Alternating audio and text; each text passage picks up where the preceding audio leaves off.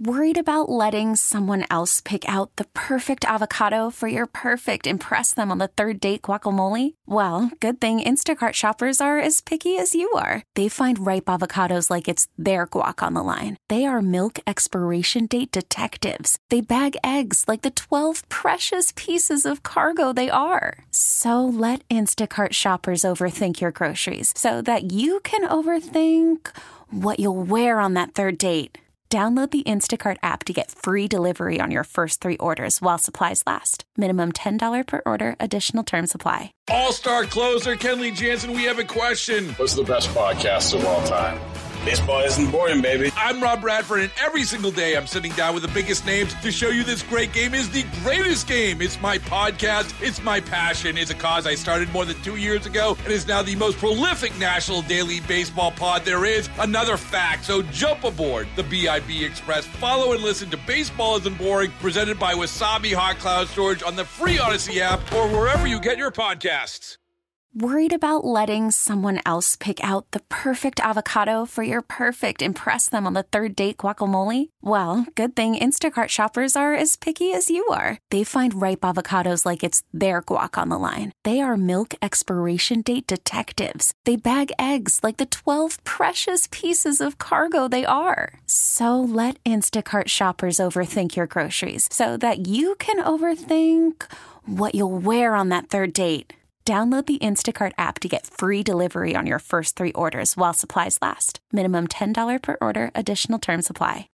Baseball is in full swing. NBA playoffs are heating up, and your NFL team is gearing up for training camp. Listen to the latest on the teams you love here on the Odyssey app. The biggest sports radio stations in the country, providing unrivaled local coverage of their teams, all in one place.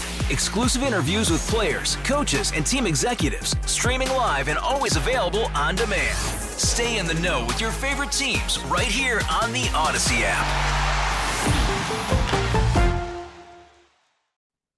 Lori Lightfoot left office as Chicago's second female mayor last year, but except for teaching a course at Harvard, she did not leave Chicago. And she has some big plans for some of Chicago's neighborhoods. We'll talk about those and more this weekend. Hello, I'm political editor Craig Dellimore, and this is At Issue.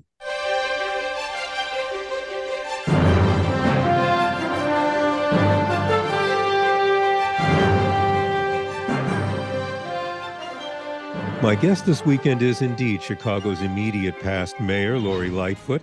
In this Black History Month, it's safe to say she made African-American history in more ways than one. She was not only the first Black woman to run the city, but the first openly gay person to do so as well. She led the city through the COVID-19 pandemic, financial upheaval, and the beginnings of the migrant crisis. And she made equity the lens through which city departments viewed just about all of what they do. Well, since leaving office, she became a senior leadership fellow at Harvard. She taught a course at the Chan School of Public Health. And a few weeks ago, Lori Lightfoot launched a new effort as founder of the Chicago Vibrant Neighborhoods Collective. I'll let her tell you all about what that is, but it's probably fair to say it's something in the realm of her well-known as mayor, Invest Southwest initiative. So, Lori Lightfoot, welcome back. It's always a pleasure, Craig. Thank you for having me. Well, it is a pleasure on our end, too. Now, did I get it right about your newest endeavor? Though this isn't exactly about funding, it's more about skills. Well, it's a little of both, I would say. One thing that we learned well through my time in office is you've got to actually operationalize equity. It can't just be this quaint notion. It can't be anything that you give speeches about, but you've got to demonstrate it in concrete, tangible ways. And you've got to focus on outcomes. So we did a lot of work, and particularly through COVID, but even thereafter, working with community-based organizations that are really in many ways the heartbeat of local neighborhoods. And they may be one of the primary assets. And whether they're doing work to support safe spaces for young people in their out-of-school time, working with seniors, working with returning residents, or doing intervention work for people who are suffering from substance abuse disorders. The list is long, but what we know is they are vital to the vibrancy of neighborhoods. And the goal of Chicago Vibrant, Chicago Vibrant Neighborhoods Collective is to help these organizations who are on the front lines doing the Lord's work every day really have the internal infrastructure they need for sustainability. Now, not every neighborhood organization wants to grow bigger and bigger and bigger, and we understand and are respectful of that, but helping them with their back office functions, everything from budgeting and finance, marketing, HR, data and data analytics, so they can measure impact and better tell their stories. These are the things that we know are essential for organizations to be vibrant and strong for the long haul. And so we are assembling a cohort of consultants that will work with these organizations, just as they do for profit clients, embed themselves in the organizations, identify areas of strength, identify challenges, and then work with the organization to improve outcomes and strengthen their internal infrastructure. We're very, very excited about the possibilities for this work. Are there that many groups out there that don't have a real facility for handling the business part of their missions? Well, look, there's never been kind of a landscape survey, so I can't give you a specific list. But certainly what I know from my work prior to being a mayor, during the work that our administration did, working hand in glove with these vital community-based organizations, and frankly, the research that we've done since, the answer is yes, yes, yes. And you mentioned, obviously, not all groups want to get bigger, but some do, and some, I would guess, don't know that they could be or should be bigger. How do you, what good does building capacity, as it's often called, what good does that do groups, even beyond serving a few more people? Well, it makes sure that they are there for the long haul. It gives them the ability to not be lurching from crisis to crisis. It gives them staying power. For example, we've seen many organizations that have long-standing leadership, an executive director or a president who decides to retire or move or encounter some personal difficulty that doesn't allow them to continue serving, and then the organization collapses. We've seen circumstances where, now in the new funding world, funders want to know how many people have you served and in what capacity, who are they? How do you determine that you're actually making progress? If you don't have a data system and data analytics in place, you can't tell that story. People scrambling from one revenue source to the other, not having stable finances. The list is long, and these are all just stories that we've heard from the organizations themselves, who have really, I think, embraced this concept and are anxious for us to get to work. And going from one side of this to the other, obviously there are a lot of organizations that could use this help. Yeah. How do you choose among them, and frankly, how do you find them? Or are they finding you? Well, they're knocking down our door. We've had people apply when there's not a formal application process yet. So I don't think we're going to have any shortage of people who are going to be interested in help and having us help them. But really, it won't surprise you or your listeners that we're going to do our work with an equity lens. That has always been my North Star and will continue to be as I venture into this work. We are really focused on areas of the city that have the most need.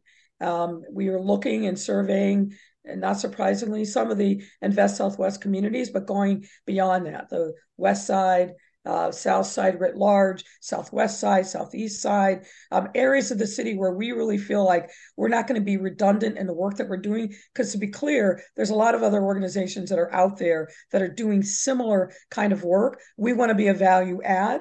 We want to supplement what's already in place in neighborhoods that continue to have these needs, and where organizations are doing great work but need that extra help and support. Well, and as you say, there are other organizations. United Way, I know, does this for some of its partner organizations. Chicago Urban League does it, giving technical assistance. Um, First off, how do you coordinate to make sure that your efforts aren't either duplicating or and that there is coordination among the other players out there? Well, one is you got to just make sure that you're talking to folks. We're doing ongoing networking with a lot of different organizations of various sizes across the geography of Chicago. We want to make sure that we know who's out there and that they know that we're out there, and that to the extent that there's opportunities for collaboration, we're very excited about that. We have been on calls really nonstop since we formally launched with organizations that want to know what we're about, how they can add value, and what are the opportunities for collaboration. So far, so good, but the conversations have to keep going. Are you finding that there are different needs in different areas? Is it a geographic thing where some kind of help is needed one place and other kinds of help are needed others? Well, it's not just a geographic need, it's organization by organization need. One of the real, I think, strengths that we bring to this process is tailoring a set of supports based upon what individual clients tell us that they need. And then obviously, as our work advances, what we want to look for is ways in which, on a geographic neighborhood by neighborhood basis, really build synergies between the different groups that are working in that particular geography, so they know each other, and then look for opportunities to collaborate. Maybe it's on shared services and some of the back office functioning. Maybe they do joint programming opportunities, but also maybe they go after grant funds together as a group to help strengthen a particular neighborhood, a particular block geography. So I just think the possibilities for collaboration are really limitless. And we just were excited about rolling up our sleeves and getting in and doing the work. How much are you finding that the community-based organizations want to work with each other? I've heard of cases where, in similar kinds of efforts, it turns out that the groups really liked working with each other and found that the most valuable thing. What are you seeing and admittedly, this is just getting started. Yeah. Well, what I know from my past experiences, groups don't know what they don't know.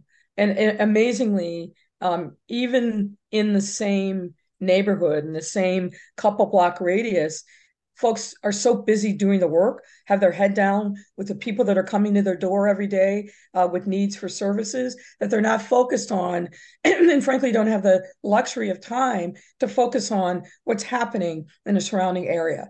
We want to help them break down some of those silos to see each other and look for these opportunities. And what you alluded to is not everybody is going to view their neighbor as their friend, but I think on balance, what I know from my own experience, and I think what we will see is that there's going to be a lot of excitement about the opportunity just to be engaged in conversation with people who are doing similar kinds of work in the same spaces, so that they can be a support for each other. This is hard work. You're on the front lines. The cavalry's not coming to save you.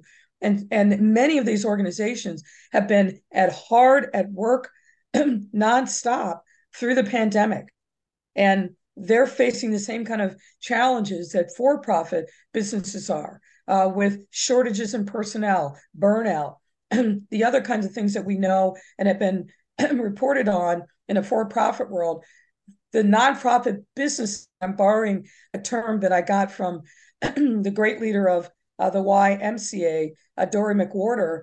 These are businesses. They pay people. They've got to meet payroll. They order goods and services. They're delivering services to their constituents and their clients.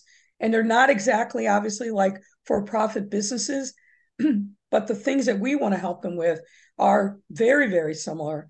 And we want to make sure that they got the support that they need to be able to flourish.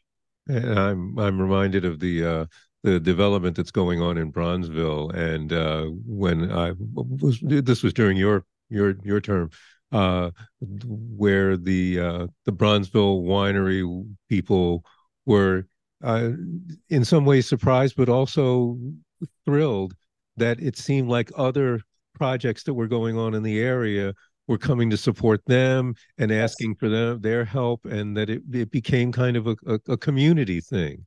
And I'm wondering if you're not hoping to see that kind of thing Oh, happening everywhere. absolutely. I just, the operating thesis here is there are a couple of paths to create vibrant, strong, safe neighborhoods. And one of those paths absolutely runs through community-based organizations like the one that we're hoping to be able to serve. So yes, if that happens, that will be a dream come true. And one little coda, if I can, to the Bronzeville Winery, they're doing really, really well, and recently learned that they are going to get a concession at O'Hare Airport, which is a very big deal. These are two people who are tremendous. They put their heart and soul into their business. I was very happy to be a small part of helping them be able to open up, but they've taken that opportunity and are doing incredible things with it. And a concession at O'Hare is going to inure to their benefit and their employees' benefits for years to come. Yeah, looking forward to getting down there myself. But let's we've been mostly talking about demand, the people who need this help. Talk to me a little bit about supply, about how many partners you have and need in order to do this at the level that you want to do it.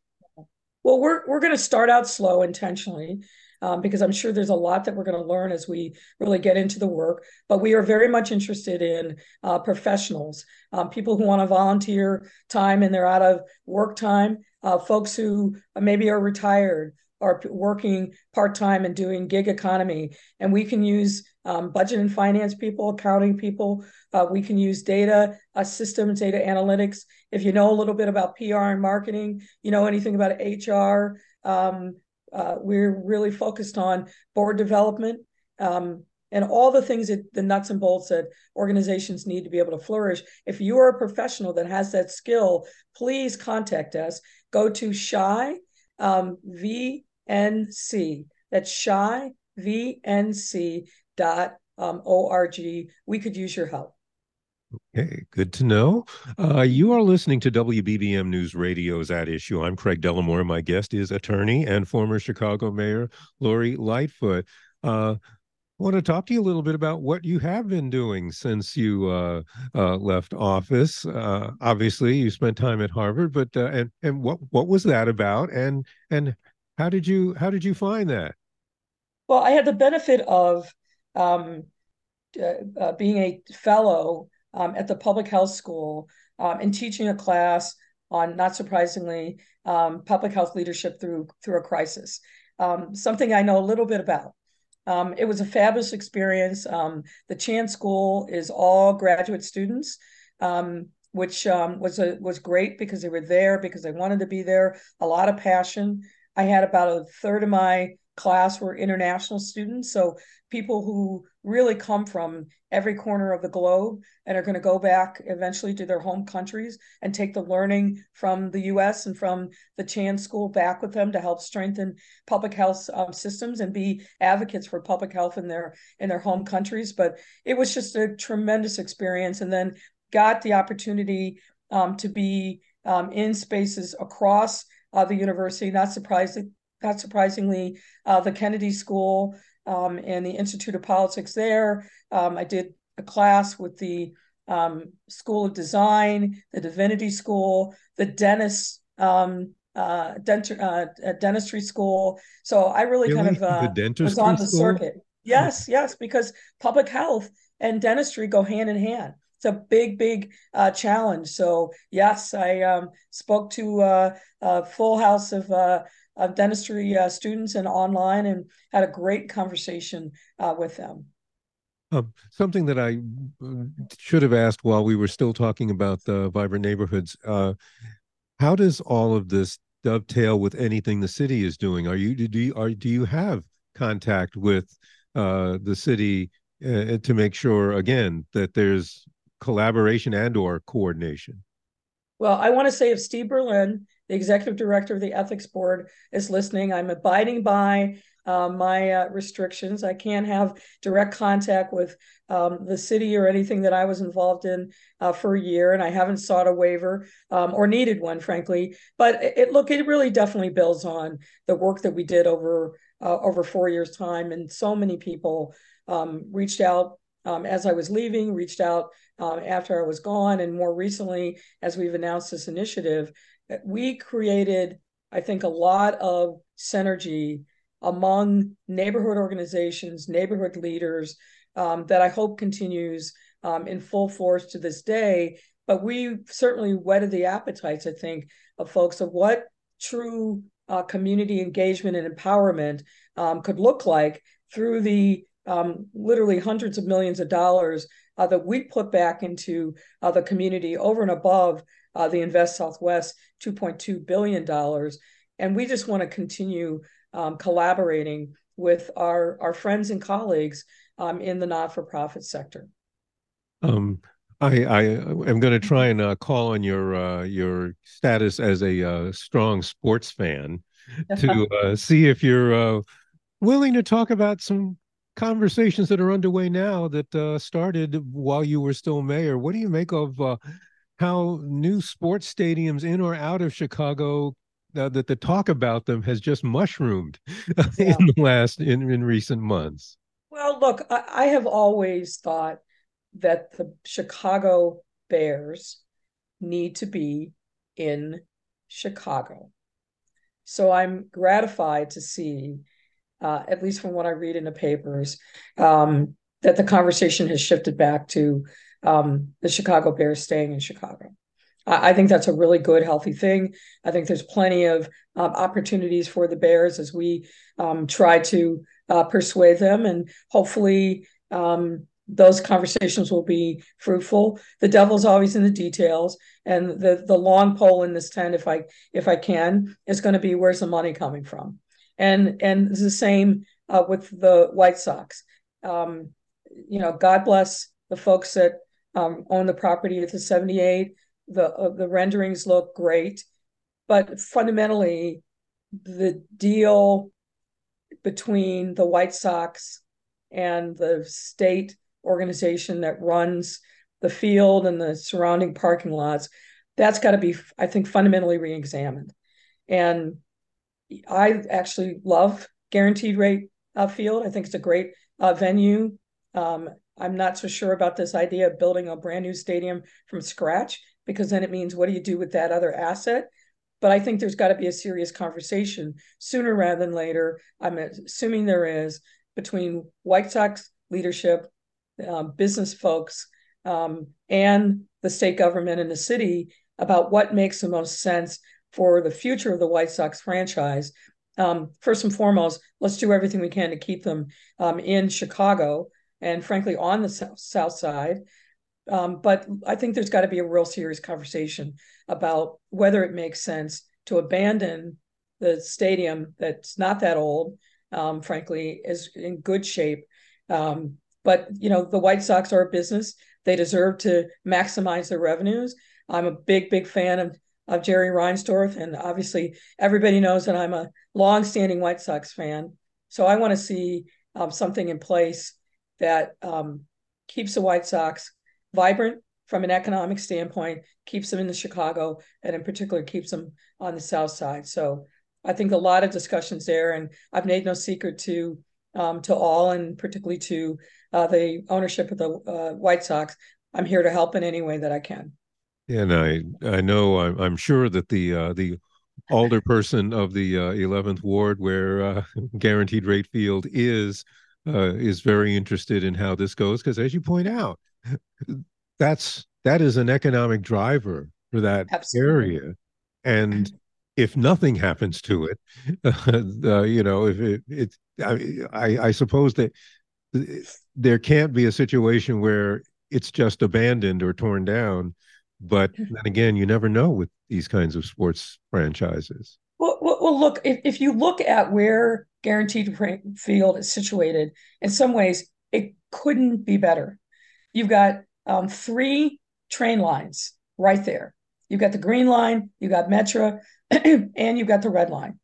Then you've got, obviously, it's situated right on a freeway where you can come from any parts in the region to get there. You've got the IIT campus just on the other side of the expressway. And I think they would love to be in a conversation about kind of creating a campus for the White Sox, with the White Sox in that area. And truly, it could be the economic engine of that part of the South Side, because there's really nothing else there that would compete with them. Make it a year-round destination. Look at other examples across the country. And dare I say, as a long-suffering Bears fan, look at what the owners of the Packers have done at Lambeau Field, just as one example. I just think the possibilities are endless. And around the existing footprint of Guaranteed Rate Field, I think there's a lot of other people that would be interested in partnering. Look, the Chicago Fire, I think they're happy in Soldier Field, but I think it's no secret that ultimately they'd love to see a soccer-specific stadium. Could that be something that's done with a lot of the vacant land in that area of the South Side? Now, I'm going to get myself in trouble if I talk any more about it, but clearly, I think there's a need for folks to sit down, have a conversation, and really start visioning about what the possibilities are for the footprint around the existing Guaranteed Rate Stadium. I do want to touch on migrants a little bit, and I'm not going to ask you about Mayor Johnson's handling of migrant shelters and such unless you want to weigh in. But I know you're reluctant to do that. But I do want to ask about the Biden administration and the state, and mayors from around the country are asking for immigration reform at the border and federal assistance. As a mayor who was one of those, who would have been one of those mayors, what is your hope for the kind of support that the city needs to get through this? Well, look, I'll tell you what my conversations were nonstop from early on when the first buses came to Chicago in late August of 22. Number one, no city is equipped to handle a migrant crisis. We're just not. And particularly northern cities that don't have that kind of experience of people literally coming from the border with massive needs. No city is set up to handle that. But the thing that I think would alleviate a lot of the pressures is for these people are coming into the country legally. I think that's something that gets lost in the heated rhetoric. All these asylum seekers are paroled into the country. That's the formal legal term, legally. My view, and I was not shy about expressing this to whoever would listen. I pigeonholed the Secretary of Labor, the Secretary of DHS, the folks in the White House, on and on and on, our federal delegation. They must have the ability to work. And the work permits have to be for everyone that's getting paroled into the country as asylum seekers, not just for a few. What has happened is things have been done in a piecemeal fashion. They've helped as far as they've gone, but they've been limited in scope. What needs to happen is a full-scale, everybody who came since, sometime in 22, because they started going to New York and DC much earlier than they came to Chicago. They need to have the ability to work, not just the Venezuelans who came after a certain date. That's an important step, because the challenge is when people aren't able to work, they come into your city, they have great needs for food, clothing, and shelter, healthcare. They become wards of the city, and the city's not set up for that. You set up a shelter system, but the theory is that there's outflow. When people can't work, and earn a living and pay for their basic needs like food, clothing, and shelter. They don't have an ability to leave. And that just makes the shelter system grow and grow and grow. When I left office, the monthly burn rate for the shelter system was about 25 million a month. And the largest expense was the 24-hour services that were needed to be provided to the migrants in our shelter system. I'm sure the burn rate is much higher now because there's many more people that have come since mid-May to when we're talking now in early February of 2024. Oh, we are out of time, but I do want to thank former Mayor Lori Lightfoot for spending this time with us. To our listeners, if you'd like a copy of this program or just to hear it again, please visit our website, WBBMnewsradio.com. There's a link on the homepage, and you can also find our podcast on Odyssey.com. We'll be back next week with another edition of At Issue, and I hope you'll be listening. Until then, I'm Craig Dellimore, News Radio 105.9 WBBM. Baseball is in full swing. NBA playoffs are heating up, and your NFL team is gearing up for training camp. Listen to the latest on the teams you love here on the Odyssey app. The biggest sports radio stations in the country, providing unrivaled local coverage of their teams, all in one place.